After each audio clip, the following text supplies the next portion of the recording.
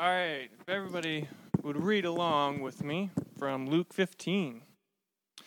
So he got up and went to his father, but while he was still a long way off, his father saw him and was filled with compassion for him.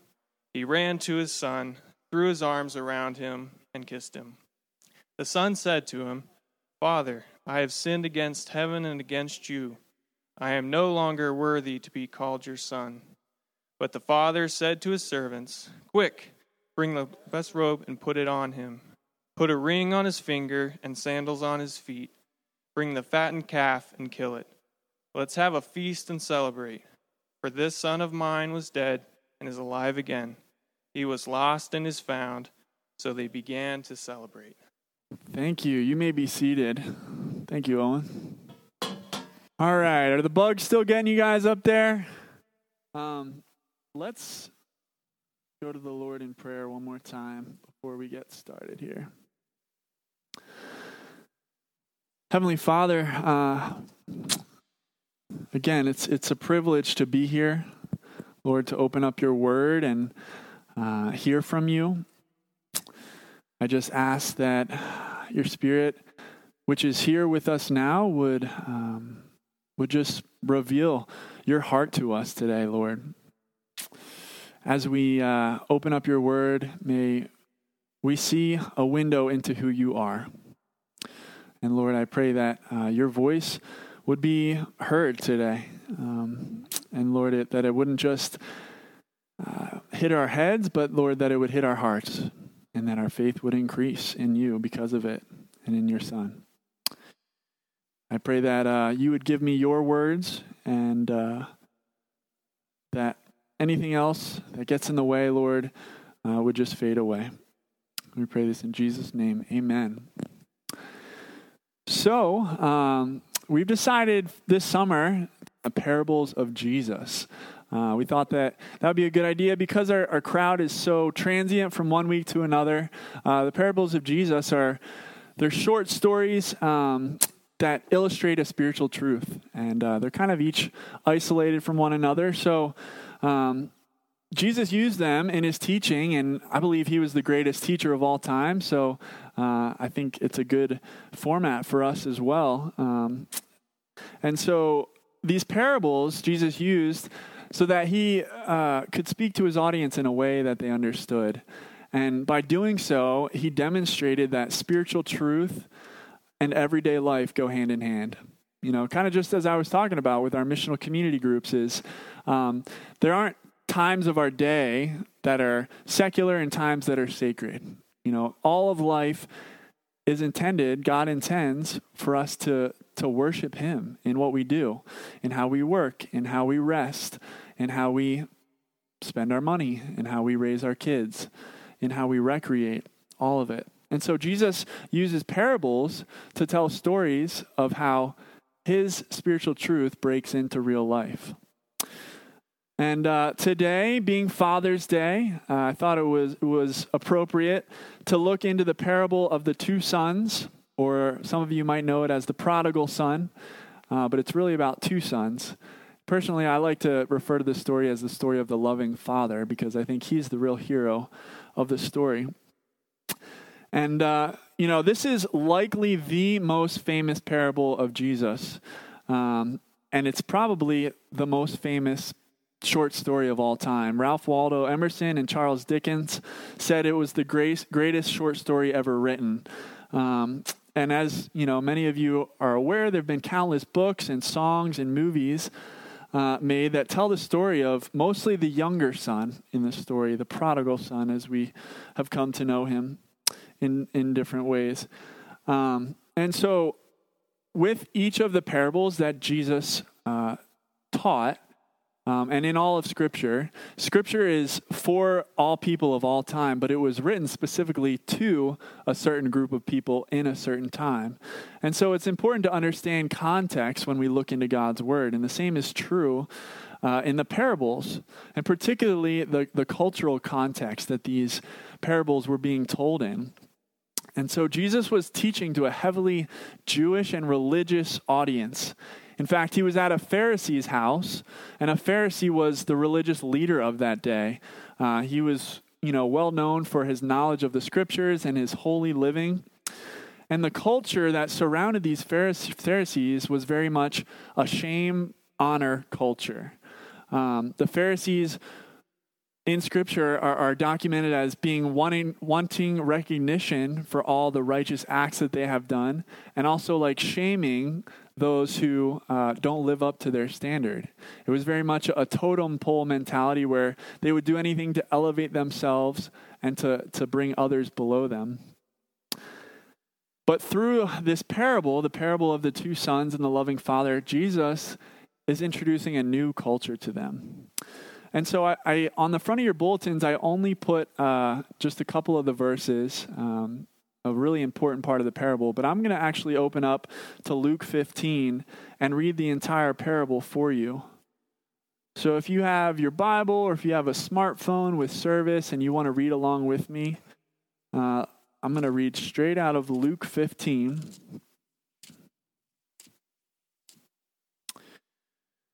Starting in verse 11. It says, Jesus continued, "There was a man who had 2 sons. The younger one said to his father, 'Father, give me my share of the estate.' So he divided his property between them. Not long after that, the younger son got together all he had, set off for a distant country, and there squandered his wealth in wild living. After he had spent everything, there was a severe famine in that whole country, and he began to be in need. So he went and hired himself out to a citizen of that country, who sent him to his fields to feed pigs. He longed to fill his stomach with the pods that the pigs were eating, but no one gave him anything. When he came to his senses, he said, 'How many of my father's hired men have food to spare, and here I am starving to death?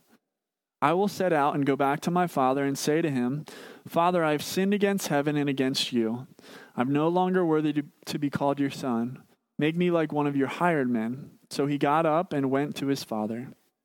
But while he was still a long way off, his father saw him and was filled with compassion for him.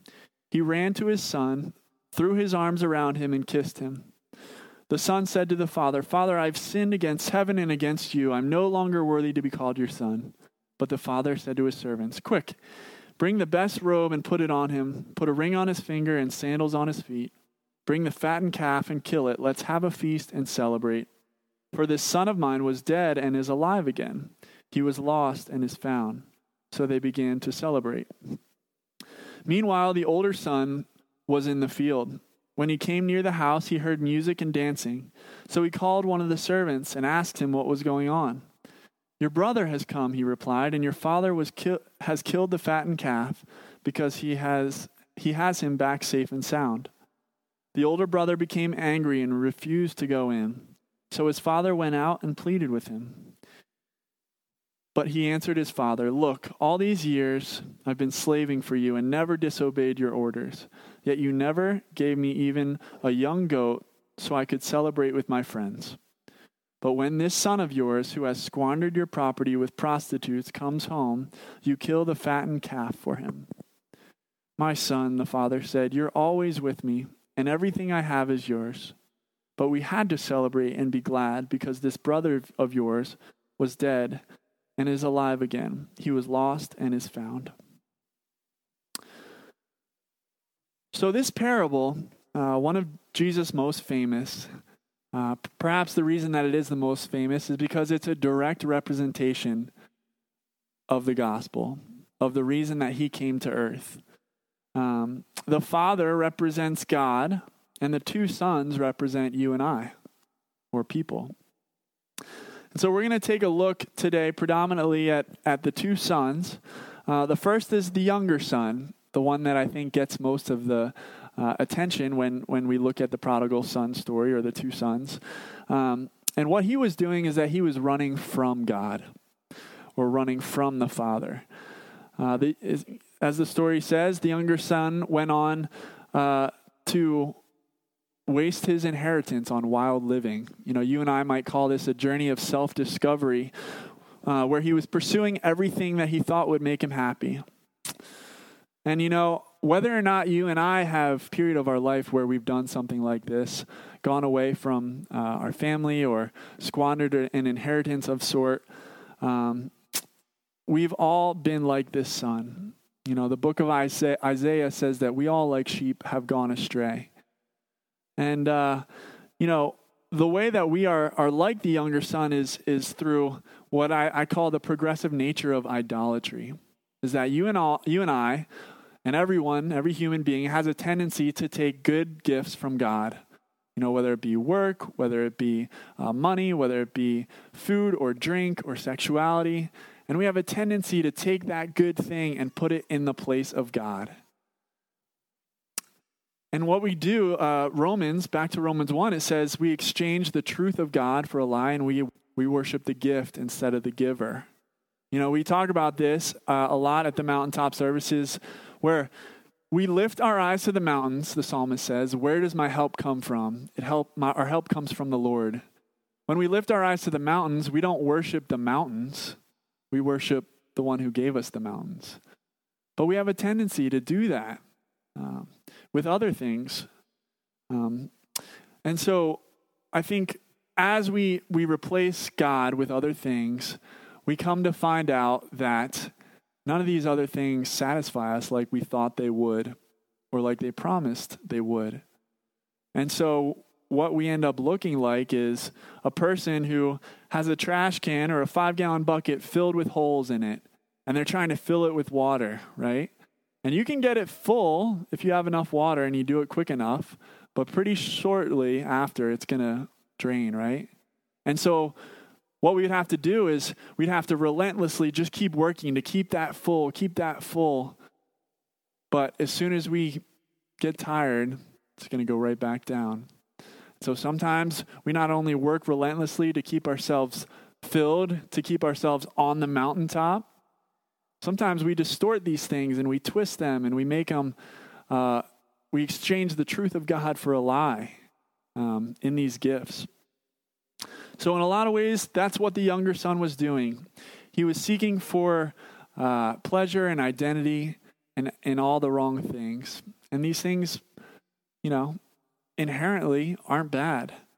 But when we distort them and we try and put them in God's place, that's where he went wrong and we have a tendency to go wrong.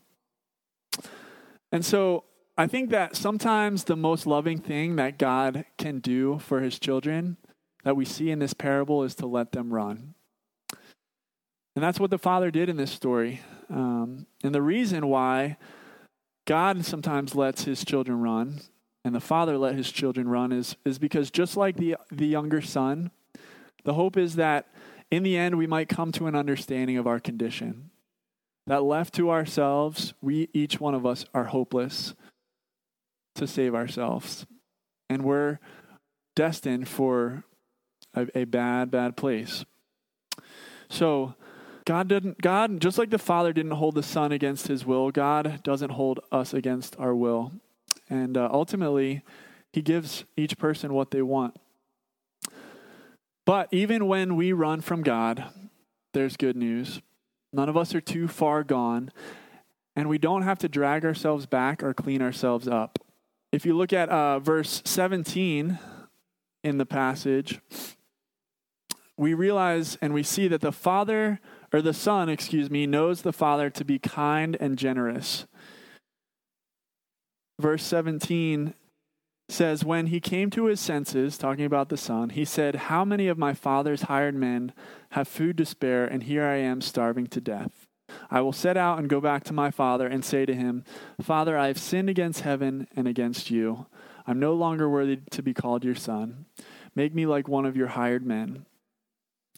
So the son knew about his father. He knew that his father was kind and generous, loving and gracious. And the same is true about God, our Heavenly Father. In the Psalms, in Psalm 51, he says, a broken and contrite heart I will not despise. That's so true. So the son came to his senses, and he got up and went on his way. And when he was a long way off, the father runs to meet his son. And that's the beauty of this passage and the truth that it displays is that God pursues his children. God is pursuing this morning. And a little bit more about the context of this parable. In that culture, Middle Eastern patriarchs did not run at all in this culture. This was a shameful thing in itself. And the fact that the father even gave the inheritance to his son was a shameful thing because it showed that the son was saying, Dad, I pretty much wish you were dead and I would rather just have your money. And so the father's not only welcoming him back, he's running to welcome him back. And then he shows absolute emotional abandon, hugging and kissing his son. And the son had his pre-rehearsed speech already. Dad, I'm sorry. I don't deserve to be called your son. I'll work my hardest and I'll somehow repay you if you'll only let me and treat me as a servant. I just want to remind you, or maybe let you know for the first time, that if that is the posture you think you need to have before God to be made right before him, you've misunderstood the good news of the gospel.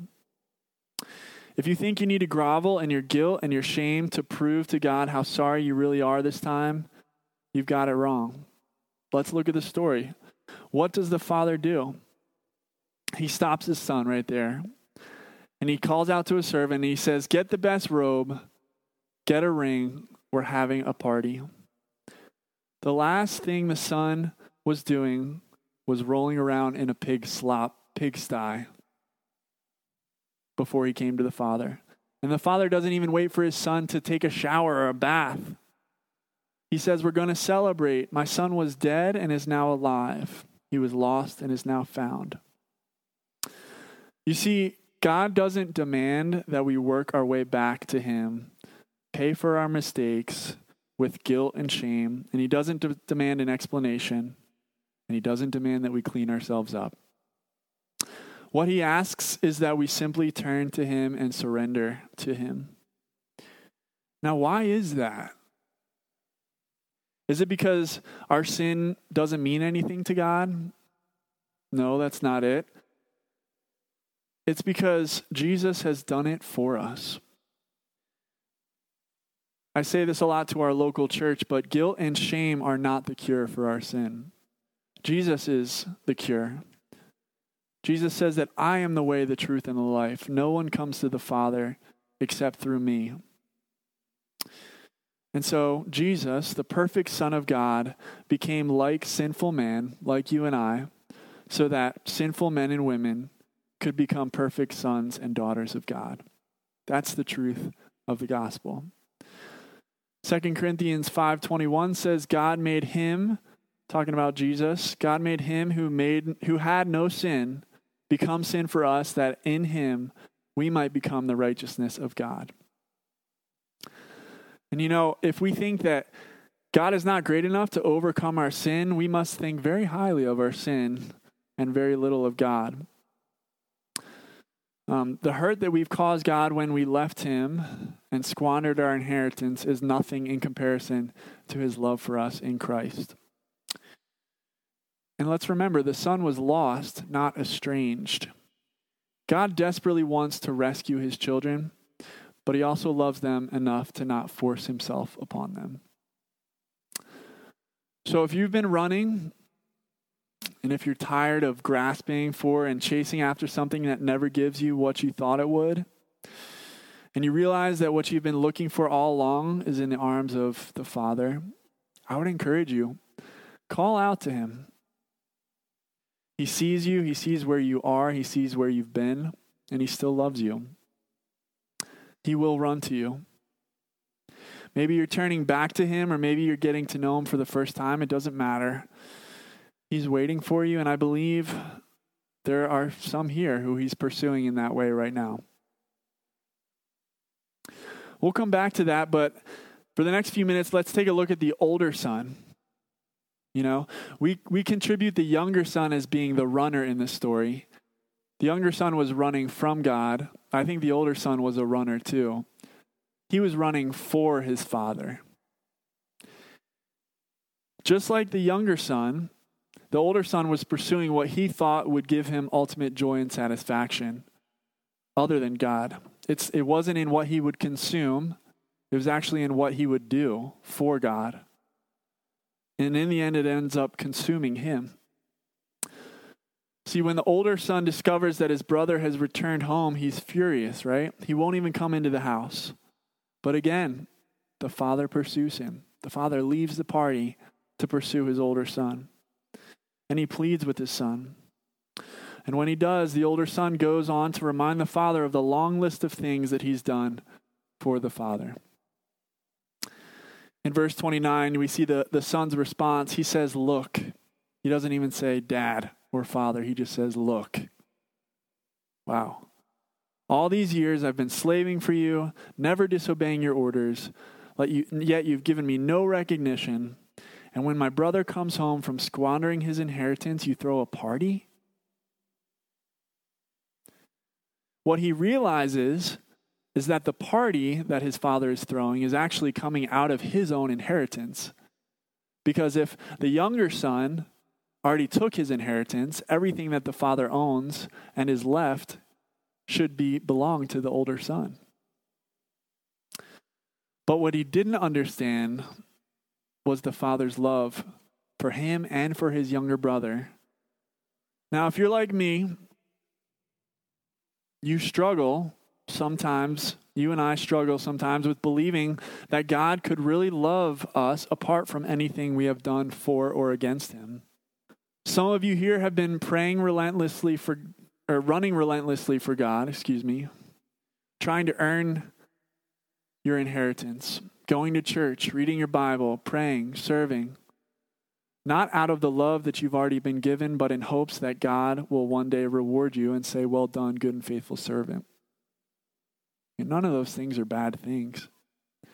But again, it's our tendency to put these things in the place of God. There's still good news for us. Paul reminds us of this in Ephesians 2. In verse 5, he says, But because of his great love for us, God, who is rich in mercy, made us alive with Christ, even when we were dead in transgressions. It is by grace you have been saved. And God raised us up with Christ and seated us with him in the heavenly realms in Christ Jesus, in order that in the coming ages he might show the incomparable riches of his grace, expressed in his kindness to us in Christ Jesus. For it is by grace you have been saved through faith, and this is not from yourselves. It is the gift of God, not by works, so that no one can boast. See, we can't earn God's love for us. Let's stop trying. He doesn't give it based on merit. He simply gives it out of love to those who see their need for Jesus and by faith call on him for salvation. I ran into a really interesting quote from Timothy Keller this week as I was preparing this sermon. He says, sometimes we need to repent not for the things we did wrong, but for the reasons we did right. I'm going to say that again. Sometimes we need to repent not for the things we did wrong, but for the reason we did right. You see, God doesn't care as much about what you do for him. He cares a whole lot more that you know how much he loves you. Do you believe this? God doesn't need our works. He doesn't need anything from us. He didn't die for our works. He died for each one of us because he loves us. What we do in God's name comes out of knowing his love for us in Jesus. Do you believe in that love? To sum up God's people are a people who believe and trust in God from start to finish. He sees you and he loves you. He always has and he always will. So we've looked at the two sons. Some of us here are like the younger son who've been running from the father. Some of us here are like the older son who have been running for the father, trying to earn his approval. Maybe you didn't know this, but there's actually a third son in the story. And he's the one who's telling the story. Jesus. He's the true and better son. He's the true and better younger son who lived a perfectly submitted life to the Father and didn't squander his inheritance, but instead he gave it up for you and I so that we could be brought into God's family. And he's the true and better older son who, when his younger brothers and sisters, you and I, ran away from the Father and squandered our inheritance, he saw the Father's anguish and left the Father's side to pursue us and bring us back, knowing that it would not only cost him his inheritance, but it would cost him his life. Jesus is the true and better Son. He says, I am the way, the truth, and the life. No one comes to the Father but through me. We can't get to the Father by any other means. Not through a journey of self-discovery on our own, or not through morality or good works. Jesus is the only way. He's the true and better Son, and he points us to the perfect Father. I hope you all will continue to think on this Father's Day, that there's only one true and perfect Father. And each one of us have things in our lives that are barriers from truly believing in God as our Father. But I pray that you would look to Jesus. Jesus says that if you've seen me, you've seen the Father. He is the fullness of God in flesh. And it's only by his work that we're saved. So as I feel rain hitting my forehead, I think we'll close in prayer. Heavenly Father, we thank you. Thank you for loving us.